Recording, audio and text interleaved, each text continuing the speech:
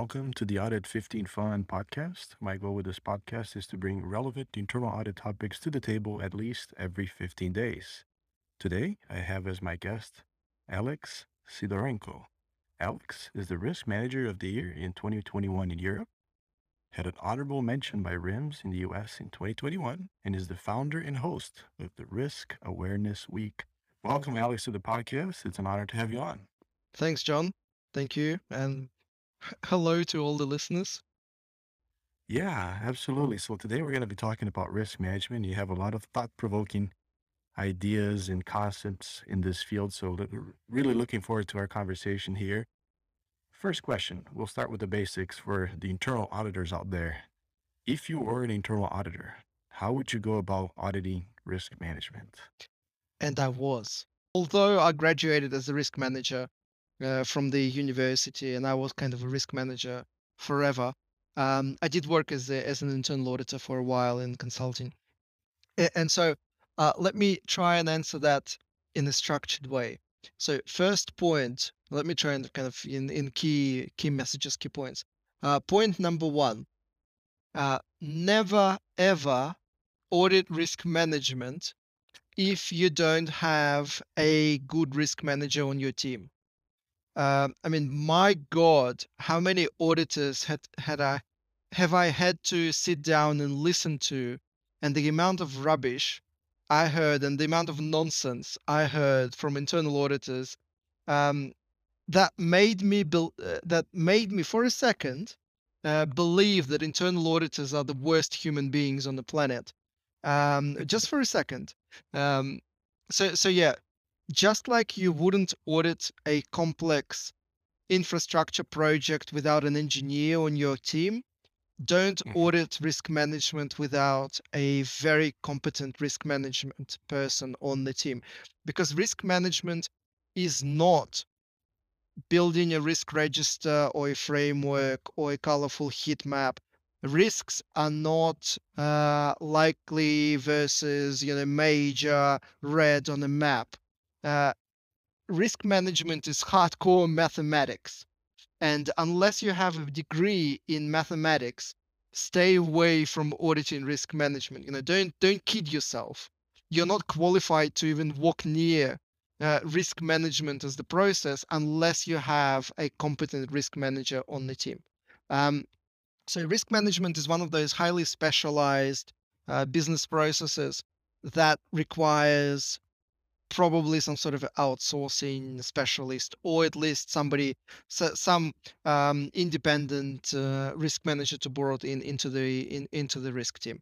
And I'm not kidding. Like in my career, I had my risk management audited by internal auditors twice, by external auditors every single year, and I've never had so many dumb conversations in my life. The amount of stupid feedback, comments, and just ridiculous non-scientific recommendations, I've never seen so much in my life. So that's a very long introduction. So how do you actually audit it? Basically, risk management is four things. Risk management is so to audit risk management properly, it's actually four things.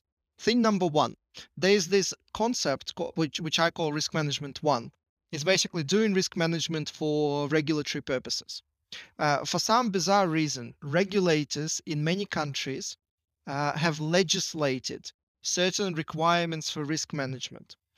All of these legislative requirements are um, ridiculous at best, completely wrong and unscientific and astrology-like at worst.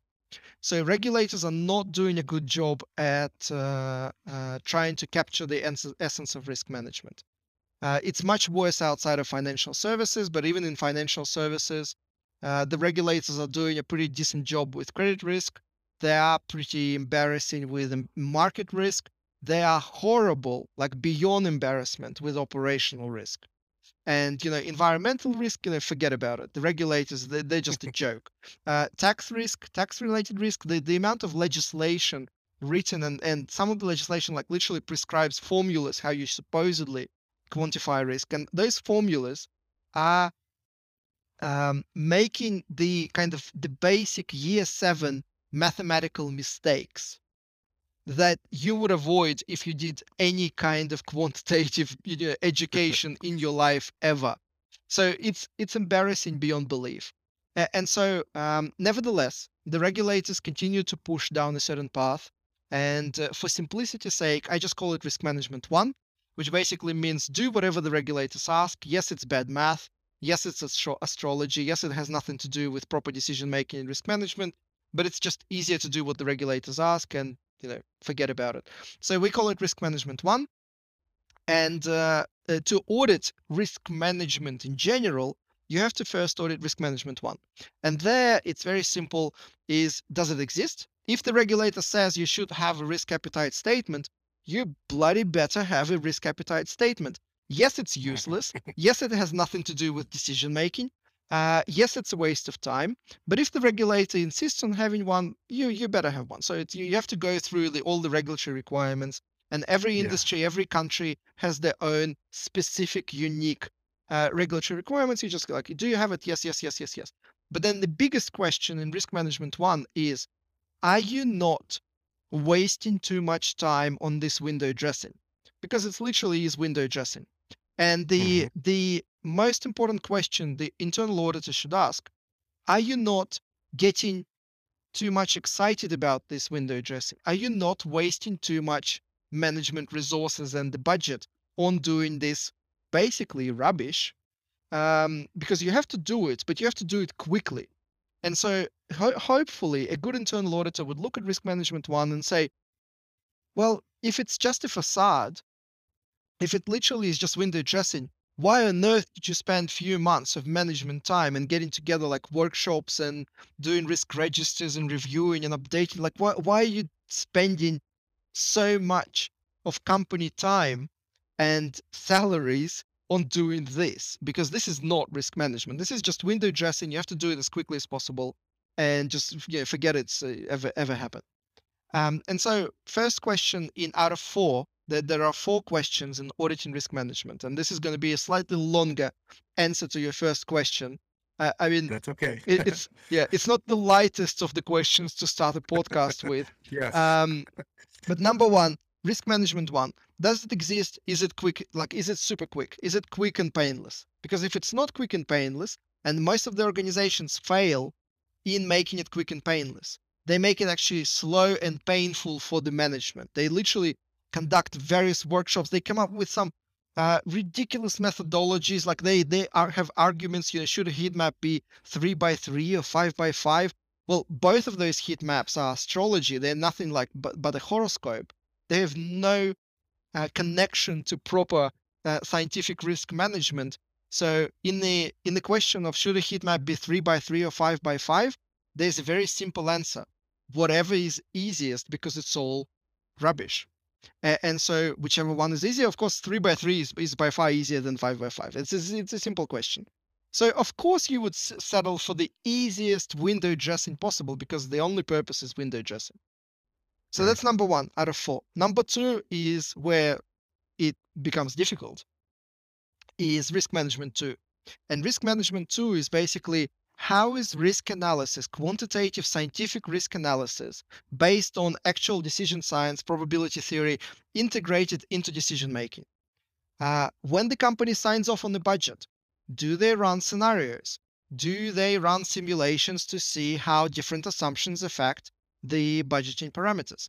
When they make an investment decision, how is the fair value of investment is calculated? Are the risks incorporated into the calculation of fair value? Because Hmm. apparently, nobody knew, but apparently doing a sensitivity analysis plus minus 10% on your key parameters in your valuation is not good enough. That's not real risk management. And you have to do it, properly. So risk management two, that's the second point in out of my four. That's the big one. That's like the 90% of the audit. You Hmm. look at actual decisions taken by the board or the management, and you figure out, well, have risks been considered? Have they been properly taken into account? Have mitigations have been taken into account? Is the final decision risk adjusted? Are we still making the decision ignoring the uncertainty, or have we adjusted our decision to account for uncertainty? And so that's the second kind of the second point, and that's a big one. Then the third one is what I call risk culture, because basically integrating into decision making requires people to believe and live the story, and Hmm. leave the and like believe into what they're doing, because once the risk manager is in the room, it's actually quite easy to talk about risk, because when the risk manager is in the room, everybody talks about risk as well as the risk manager. But as soon as the risk manager leaves, then the room usually completely forgets about the risk, because they're motivated by other things and their bonuses are paid from Right. performance that is not risk adjusted. And so the risk culture is a huge part of risk management effectiveness, and therefore has to be audited as a separate activity. Does the risk manager train, provide competencies, educate, monitors the competencies? What do the people say?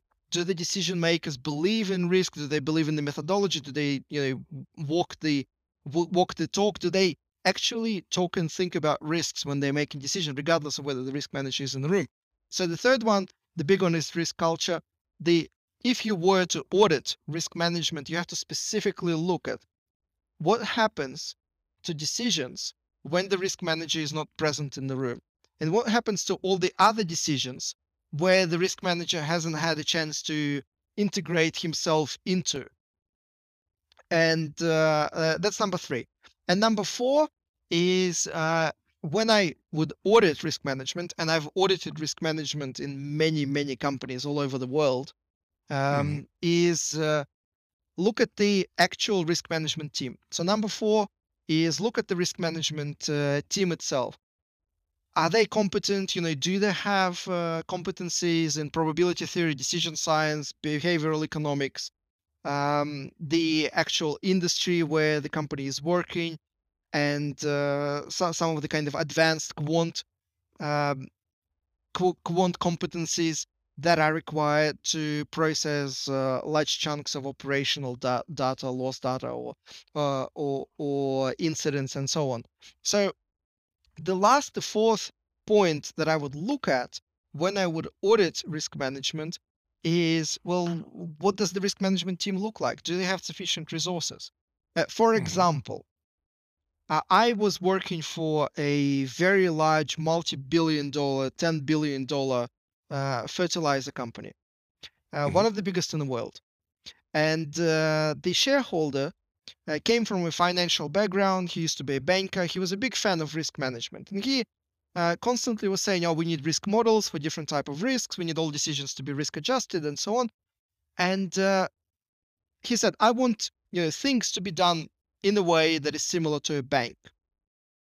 And I want the um, accuracy of your risk models to be very high. I want to have a lot of confidence into the risk analysis that you do.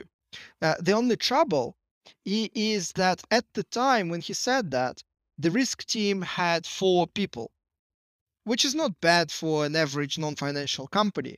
But the trouble is when you go to the level of sophistication of a financial services, well, they usually Right. have 80 to 200 risk managers. And so if you want super advanced risk management, you can't do it Yeah. with 40 people, with 4 people, sorry. You have to Right. have the resources appropriate to the level of sophistication. And so anyway, the team expanded to I think like 60 people within a year or so.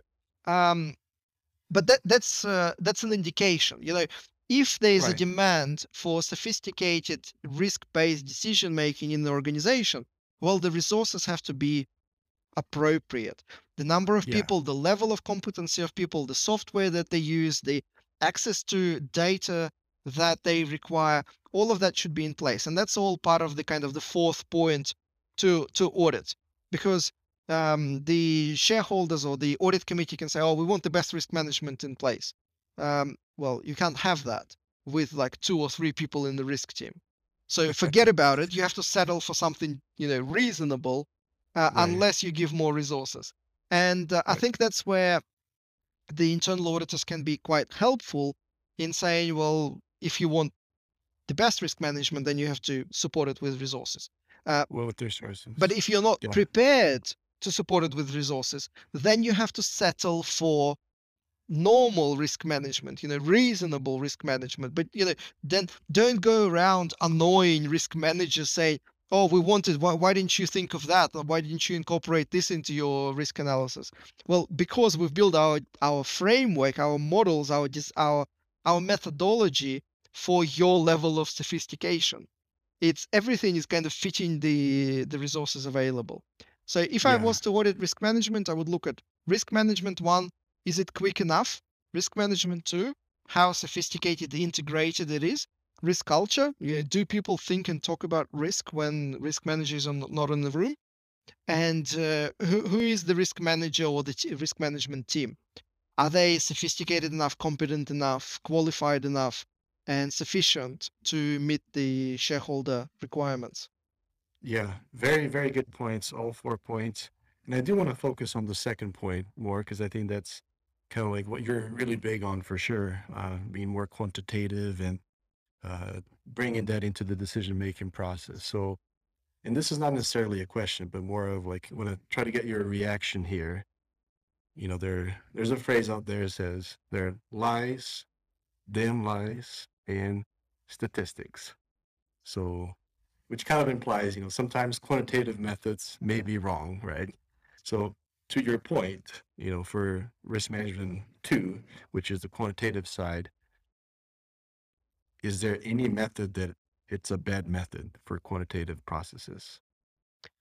So this is a very um, loaded question because there's a lot to unpack. Because that that phrase, that way of putting the question forward, um, it implies the world, and this is kind of I will try and slowly bring you into the world of risk management. It implies the question, and it's not a bad question because it's a very common question. But the question implies that the world is deterministic. And this is the first, welcome internal audit listeners. This is the new word that you'll learn today. There Um, you go. Deterministic implies that the world is linear and there is right or wrong answer, and Mhm. there is kind of one way of looking at things. And then that's the kind of the internal audit view of the world. But in reality, it's a trader's view of the world. It's everyone's view of the world. Finance, accounting, they all live in a deterministic world, where, Mhm. for example, you say, in the budget, we will forecast sales to be 100. Well, in reality, you would, I hope, know that in reality, sales can fluctuate. And in fact, they will fluctuate every month. And in fact, in a year, it could be 100, it could be 105, it could be 120, could be 200, could be 90, 80. There's uncertainty. Right. And in the risk management world, we view the world as stochastic. Stochastic means it's affected by random variables. We and one of my favorite sayings in English is the future is plural. It means that there's in the view of the risk manager, there's no single future. There are multiple possible futures, and you actually have no idea which one is going to happen Right. because yeah, that's the nature of uncertainty. We're dealing with uncertainty. We have no idea what the future will actually hold. We can only estimate what the future will hold, and we can estimate a range of possible outcomes. And so, in risk management world, the future is stochastic, which means to estimate and to make any kind of forecasts, you always have to talk in ranges. You have to say from A to B, from A to Z, and your range is the wider the range, the more uncertainty you have. In fact, if you Right. know nothing, the range is humongous. If you know a lot, the range is smaller, but it's still a range because you're never certain about the future because you cannot unless you're certain about something, if you are certain about something, then there's no risk. If there is presence of risk, that means there's a presence of uncertainty. So there's always a range, and shrinking that range to something that is acceptable to the decision maker is the objective of risk management. Because When you look in the Right. future, the range is just humongous, and you constantly try to shrink it. So in that sense, when we talk about lies, damn lies, and statistics, it implies, well, it implies that there is some sort of future fact, and we can misjudge that fact using statistics. Well, that is fundamentally incorrect interpretation of what we're trying to do, because we never know what the future is, and we're not even attempting to guess what the future is, because risk managers are not fortune tellers. We don't know what the future is, but we're trying to reduce the uncertainty around the future. And that reduction in uncertainty actually helps us improve the quality of decision making. It helps us improve in the quality. Um, so yes, technically speaking, I can take a historical data, internal or external, and I can come up with all sorts of crazy things to make forecasts about the future. But I wouldn't do that, because my job is not to create a future that can be either right or wrong. My job is to create with a range of possible future outcomes, and hope that the actual future that will happen will fall within the confidence interval that I've selected. Now, here's another interesting thing. Risk managers operate with this concept called confidence interval. That Hmm. means I can say what the weather will be tomorrow, or next year, with a 60% confidence interval, which means that the range will be huge, or an 80% confidence interval, or a 90% confidence interval, or sorry, I showed you the wrong. With the 60% confidence interval, with the 80% confidence interval, with the 90% confidence interval, with the 99% confidence interval. So the the more accurate the business wants the risk manager to be, the Hmm. higher, the broader the range will be, because we realize that if you want us to be accurate 90% of the time, then the range will be significantly bigger. If you want us to be 99% of the time accurate, then the range will be humongous, because there's just so much uncertainty, so much risk. And if you want us to be 100% accurate, then we will walk away, because no risk manager will ever state anything where he's 100% confident into something, because there's always uncertainty. Right. And so whether there's lies, damn lies, and statistics, that kind of more reflects the application of statistics in forecasting, where you're trying to create a single point estimate. And the Yeah. reality is you're wrong with your single point estimates almost always, because the future Right. is uncertain. But what we're trying to do is we're trying to create ranges that give you that appreciation of uncertainty. If you're saying, oh, I want to be 99% confidence, well, then the weather next year could be between 0 and 40 or 50 degrees, and I'll be right Yes. 99% of the time. And I'm talking Celsius, obviously, um, Right. because that's what the rest of the world is using. Um, and um, and so yes, I could be very creative with the methodologies I use, and I can take a lot of shortcuts in the mathematics I use. But the very idea of risk management is not actually give you a precise answer. The very idea Right. is to highlight how imprecise your forecasts are. For example, management is saying we will sell 100 units next year, and you're saying, well, based on the risk analysis that we've done, you can actually sell somewhere between 60 and 180. And that's a lot of uncertainty. That's probably more uncertainty that you want in your business plan. So you better mitigate the risks, because with this much uncertainty, you're not really doing a good job at managing that business. And the final point on this statement that I wanted to say, which is well, actually, the final 2 points.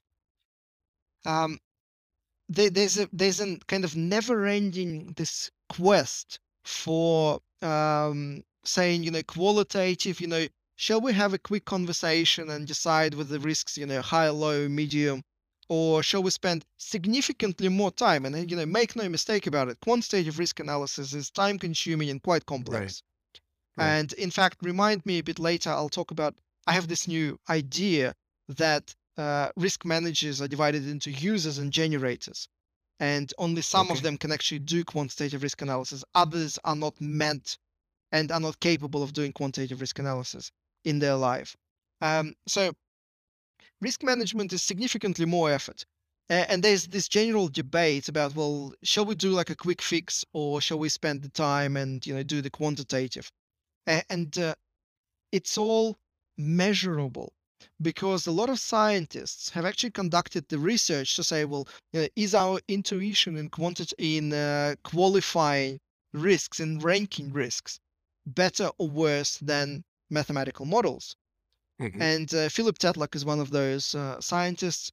He came up with a very simple conclusion. He said, I found no discipline on earth where intuition or qualitative opinions, judgments, assessments of risk would be better than simple mathematical models, yet alone more complicated. So there's for the scientists that have spent the time and done the research, there's no evidence to suggest that statistical methods or mathematical methods have more error than your qualitative, intuitive, subjective opinions. These qualitative opinions, even though they're quicker and less painful in terms of the methodology and the effort, they have been proven to show more error. That means that they misguide your decisions more than if you did no risk management at all, and you're actually significantly better off by quantifying.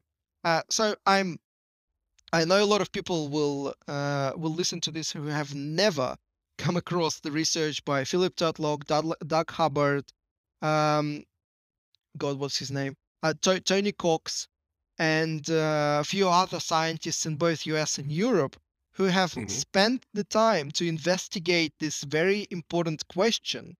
And since I suspect that many of the listeners would have no knowledge of these individuals and the research that they've done, I welcome you to write, to find me, and it's very easy to find me on LinkedIn or my YouTube channel, to find me and challenge me and give me a single piece of evidence to suggest that you think qualitative risk analysis improves decision making as opposed to it actually ruins decision making.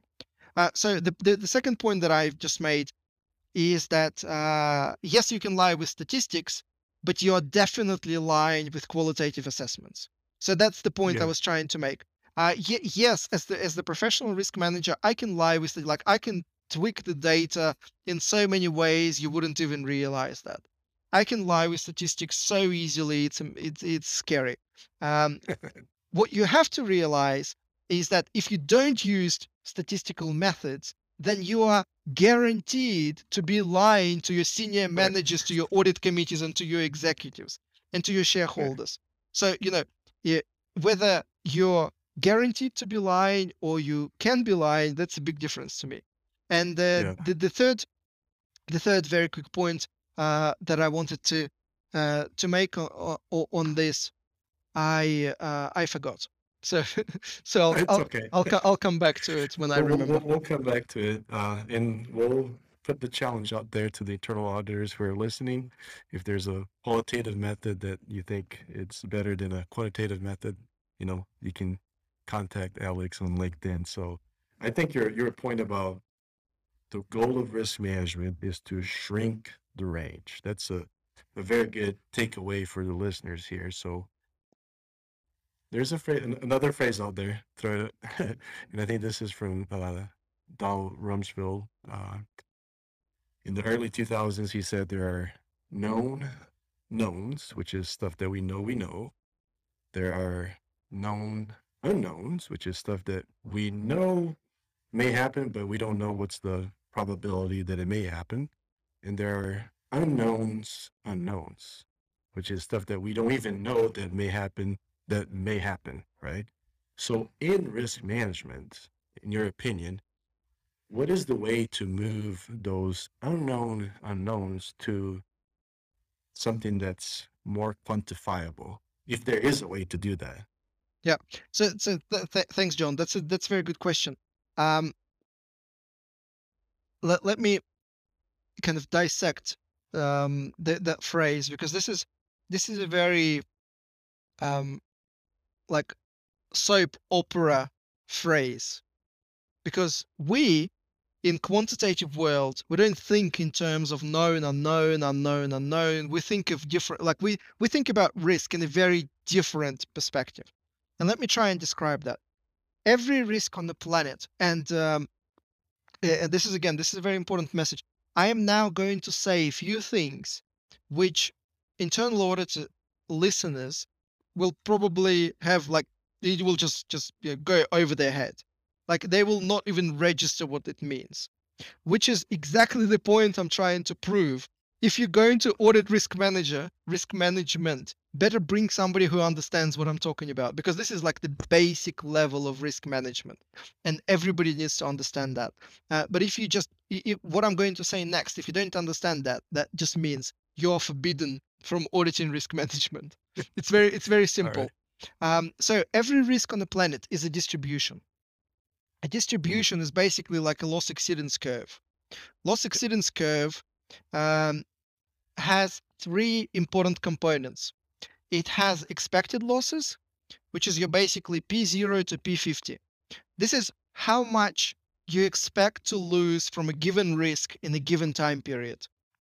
And usually that amount is used for adjusting budgets, because if you know you're going to lose this much money, and this is, again, this is a very important philosophical message. Business is not risk free. Whatever the business is doing, there will always be risk. So you will Right. always have expected losses, which means if you sell into clients and you give them credit and you expect them to pay later after the goods have been delivered, some clients will steal from you. That's a Yes. given. That's a given. Over your portfolio of clients, somebody will steal. It's not. It's not that you have to go upset and surprised by it. It's actually stupid for people to be surprised about things that are expected to happen.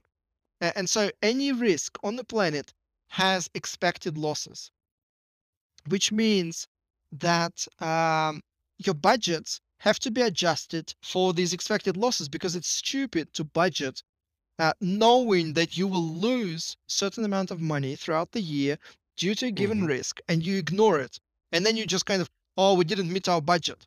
Well, of course you didn't meet your budget, because you didn't include the expected losses. That's the name, expected losses. That's what you expect on average Right. to lose. You can actually expect, you can actually lose in real life. You can expect, you lose less or more, but on average, this is how much you expect to lose from a given risk. So every risk is a distribution. It has three components. Component number one is expected losses. You have to Hmm. budget for those, because they will happen. The longer you observe, they will happen on average. The second component is unexpected losses. Unexpected losses is basically your plausible worst case scenario. So what you're saying in this risk, whether the risk is fire or clients stealing your goods, or explosions in the chemical plants, like anything, whatever the risk is, the unexpected losses, this is your plausible worst case scenario, which means, depending on your confidence interval, 95% of the time, you wouldn't lose more than X, and X being your VAR, value at risk. Hmm. That VAR is very important, because at some stage, the risk manager needs to consolidate all the VARs from different risks together and say, well, Hmm. if these worst case scenarios happened, and they're correlated, so if they happened in some sort of plausible scenario together, will the company survive? So that's like the second output of risk analysis. The first output is, how much do we need to add or deduct from our budget? For example, if we forecast that our sales will be 100 million and our expected losses from the sales are, I don't know, 5 million, then we should budget for 95, because it's silly to budget for 100, ignoring the 5 that we're going to lose based on the risk analysis that we've done. And that's expected losses. So unexpected, then you have to combine all those VARs together and say, well, will the company actually survive? Do we need more capital? Do we need to reach out to the shareholders? Do we need to have some sort of loan structure to protect the company liquidity should all these risks happen simultaneously? And that's your unexpected losses, and yet that's your kind of the big portion of your risk. And then Right. after your confidence interval, after your VAR 95 or VAR 97 or VAR 80, whatever the confidence interval is in your company. And by the way, figuring out what is your confidence interval for a company is actually a humongous task and a Okay. very important conversation to have with the shareholder, because some shareholders will say, oh, we're fine with P90, and others say, no, we want P99. And then you say, as the risk manager, you say, well, if you want P99, that means we need to build much more sophisticated risk models, which means we need like 40 extra people. Are you Right. sure you want P99? And he goes like, well, not really, because it actually costs like an extra million in salaries. Um, Right. and so um, that's your second chunk, which is your unexpected losses. And then the final chunk of the distribution is the tail. And that's Mm-hmm. where you have unknown unknowns. Is you have sometimes you have I don't know what's the known unknowns. You know what the type of things could happen, but you don't know how likely they are. For example, Right. I used to work for a chemical company, so we knew that ammonia could explode. But we never had any incidents like that. The world had very few incidents where something like that exploded. So we didn't know how likely that was. But that's the tail. And also in the tail, it's basically two things in the tail. The known unknowns, you know that a certain part of the equipment could explode under certain conditions, but there are also unknown unknowns. For example, I don't know, a meteorite could fall on which literally happened in one of the plants in the middle of Russia somewhere. Um, could fall on the plant and just destroy it. So that all sits in the tail, and with the tail, this is just such a fundamental thing. Risk management does not have the competencies or the methodologies most of the time to estimate the tail. You Mm-hmm. literally you say, okay, we understand what the expected losses are, we understand what the Yeah. unexpected losses are, and we plan for a plausible worst case scenario. But there are more worst case scenarios that are so remotely unlikely that we have no idea how likely they really are. We think there's a less than 5% probability of them happening, but we don't know what exact probability that they will have, and we shouldn't, because for the tails, you don't really mitigate the tails. You insure or hedge or just reserve for the tail. Part of the business is realizing that there are certain events that could just completely destroy, like a war. For example, war happening in Europe right now. I mean, Right. they just destroyed so many businesses that no risk model in the region ever predicted, but that wasn't even the job of risk management. So the very important point that I want to try and make in risk management, we're very realistic about what we can quantify and what we Mm-hmm. shouldn't quantify, because the math in that region is just so ridiculous that it's a lie at best. Right. And You so, don't have data. well, you don't have enough. You never have sufficient data, because it's one in a thousand, one in the 10,000 type events. Even if it's 1 in 100 years event, like you would have maybe a couple of points somewhere around the world, it is not enough to properly quantify it. So there's no well, again. This is actually not proven science. Like that, I haven't seen a paper that says there's no point quantifying tail. That's actually that is literally just my opinion. I have given it a lot of thought. I have spent a lot of time working on it. I've even attempted to quantify the tails from different directions, and I personally came up with the conclusion that there's no point quantifying the known unknowns and unknown unknowns, as long as you know that they exist and you have some sort of plan B, like your Mm-hmm. recoveries, your business continuities, your insurances, your hedging strategies. if as long as you have something, or the shareholders are aware of the risks and they accept the risk, and they say, well, if something happens, then the whole plant explodes, and we'll deal with it later. We'll build a new one, and we'll just write off the whole cost and everything else associated with that. Um, then that's the end of the road for risk management. So risk management is not really, in my opinion, again, risk management is Hmm. not about the tails. Risk management is about the body of the distribution, which is your expected Hmm. and unexpected losses. Yeah, that makes sense. I think that's fair to say because, if you expected the risk manager to predict that tail risk, you would be driving yourself crazy and it would be extremely cost prohibitive to, stakeholders, shareholders, and so forth. So, last question here, and that's you know, changing gears a little bit. Something that you talk about that I noticed on LinkedIn, reputational risk. There's no such a thing as reputational risk. Can you elaborate on what you mean? Um, so I've written an article. Reputational risk is not a risk, and it was a very popular article with tens of thousands of reads. Um, I do not, and I'm being very honest, I do not remember the main message of that article, because since then I've written an article called ESG is the worst thing to happen to risk management since GRC. Um, and that kind of overshadowed all the conclusions in my mind.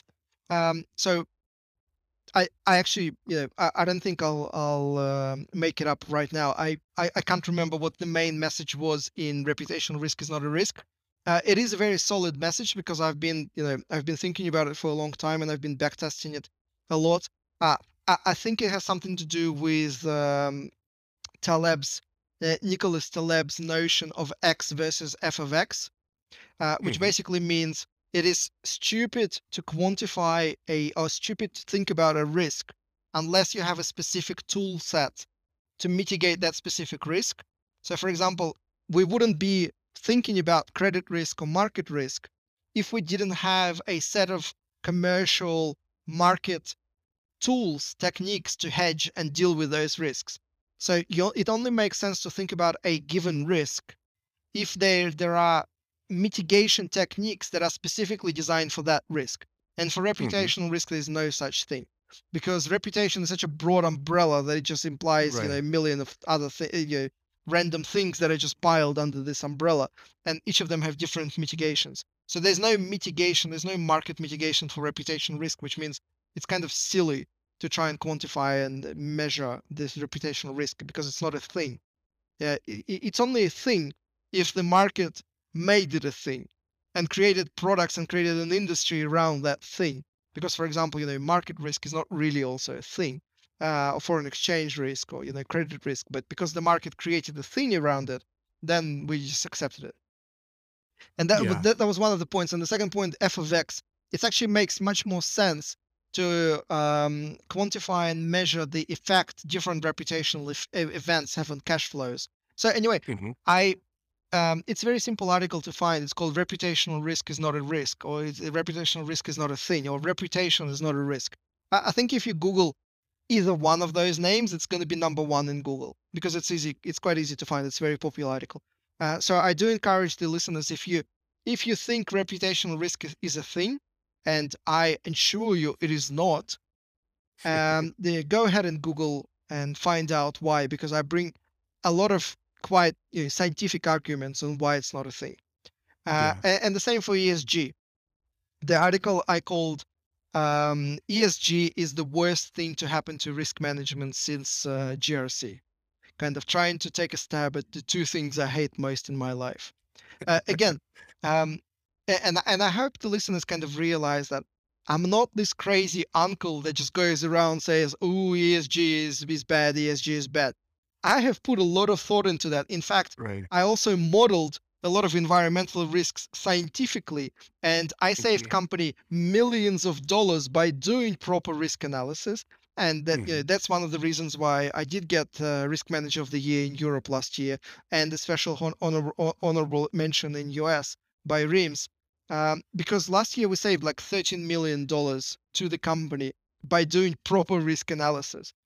So whenever I make a claim, there's usually a lot of science and back Right. testing and proven evidence behind it. So you just have to, yeah, as in you readers, just have to take a little bit of effort to read the arguments, because the arguments are quite solid. It's not just because I don't understand ESG. I understand it so well to realize that it's just a rubbish concept. Yeah. And literally the worst thing to happen to environment and climate change in the because it should have been and could have been so much more beneficial for the planet than what it turns out to be now.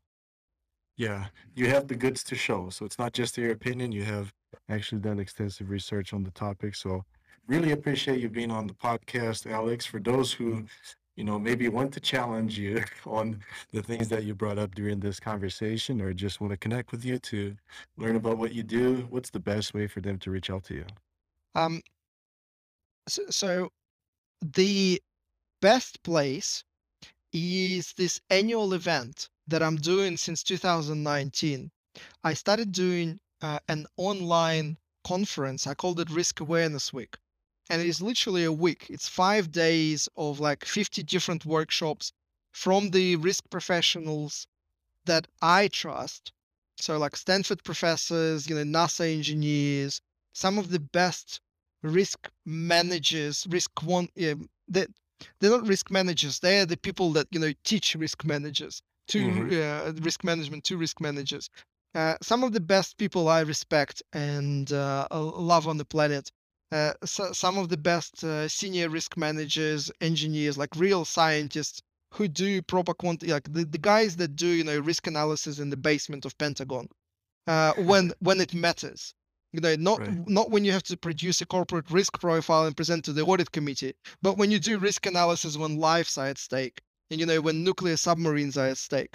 Like that's the kind of risk analysis that I believe in. And so every October we get together for this risk awareness week. And if you Google risk awareness week, you'll find the next October's 2022 risk awareness week, which is going to be exciting. And you can find me there because I'll be doing a number of workshops, and as well as all the friends that I bring together, they will be doing a lot of workshops describing what we actually implemented and what results and what we've backtested, the actual practical models, risk analysis, what we've done to show how it can improve the quality of decision making. So that's the best place to find me. But then, of course, you can just Google Risk Academy. Risk Academy is one of the biggest blogs on the planet. The um, it has both the YouTube channel and and the blog. It usually comes up on like number one in the Google search. And if you want like a condensed version of my thinking, I and a friend of mine actually wrote a book many years ago, which is still number one free risk management book on the planet. So if you literally just Google free risk management book, it's going to be number one. And that kind of a very concise summary of all the different ideas and thoughts that I have on the topic. So it's like it's a nice short introduction into the risk management to the world where risk is not a corporate risk register or a heat map, but something useful for the decision makers. Yeah, a lot of resources, a lot of ways to connect with you. So, Risk Awareness Week in October here coming up, and you got your website, Risk Academy, and also the free book online for those who are interested, free risk management books. So, really appreciate you being on the podcast. Thank you so much. Thanks, John, and thank you for listening.